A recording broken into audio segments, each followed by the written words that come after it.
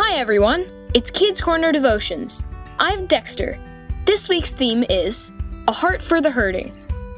The Bible verse is 2 Corinthians 1, verses 3 through 4, which says, "Praise God, the Father of our Lord Jesus Christ. The Father is a merciful God who always gives us comfort. He comforts us when we are in trouble, so that we can share the same comfort with others in trouble." Imagine reaching out to a friend only to find something is very wrong. They're sad and hurt and don't want to talk. Then you learn that your friend just received the terrible news that their parents are going through a divorce. What do you say to them? How can you help them feel better when everything is falling apart? In today's verse, Paul describes God as the God who comforts us, so that we can comfort others. Jesus was the greatest comforter of all, and we can learn a lot from his example.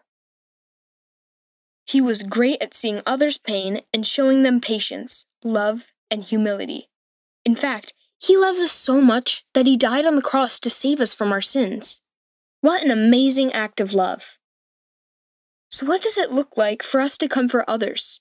How can we show love like Jesus to a friend who is hurting? Just like Jesus, you can comfort a friend by listening to them, being honest and trustworthy, and staying by their side in good times and in bad. Comforting someone is an act of love.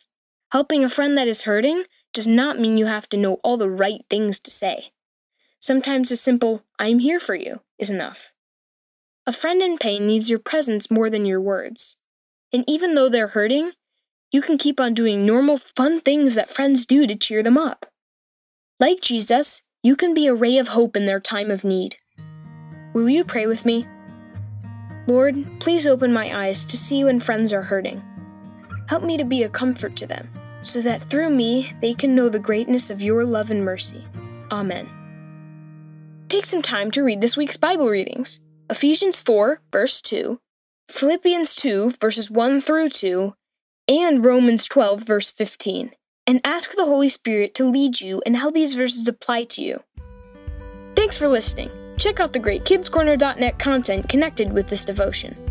An important resource to check out this month is the ebook God's Got You Covered, Stories and Advice About Divorce. Talk to you again next week!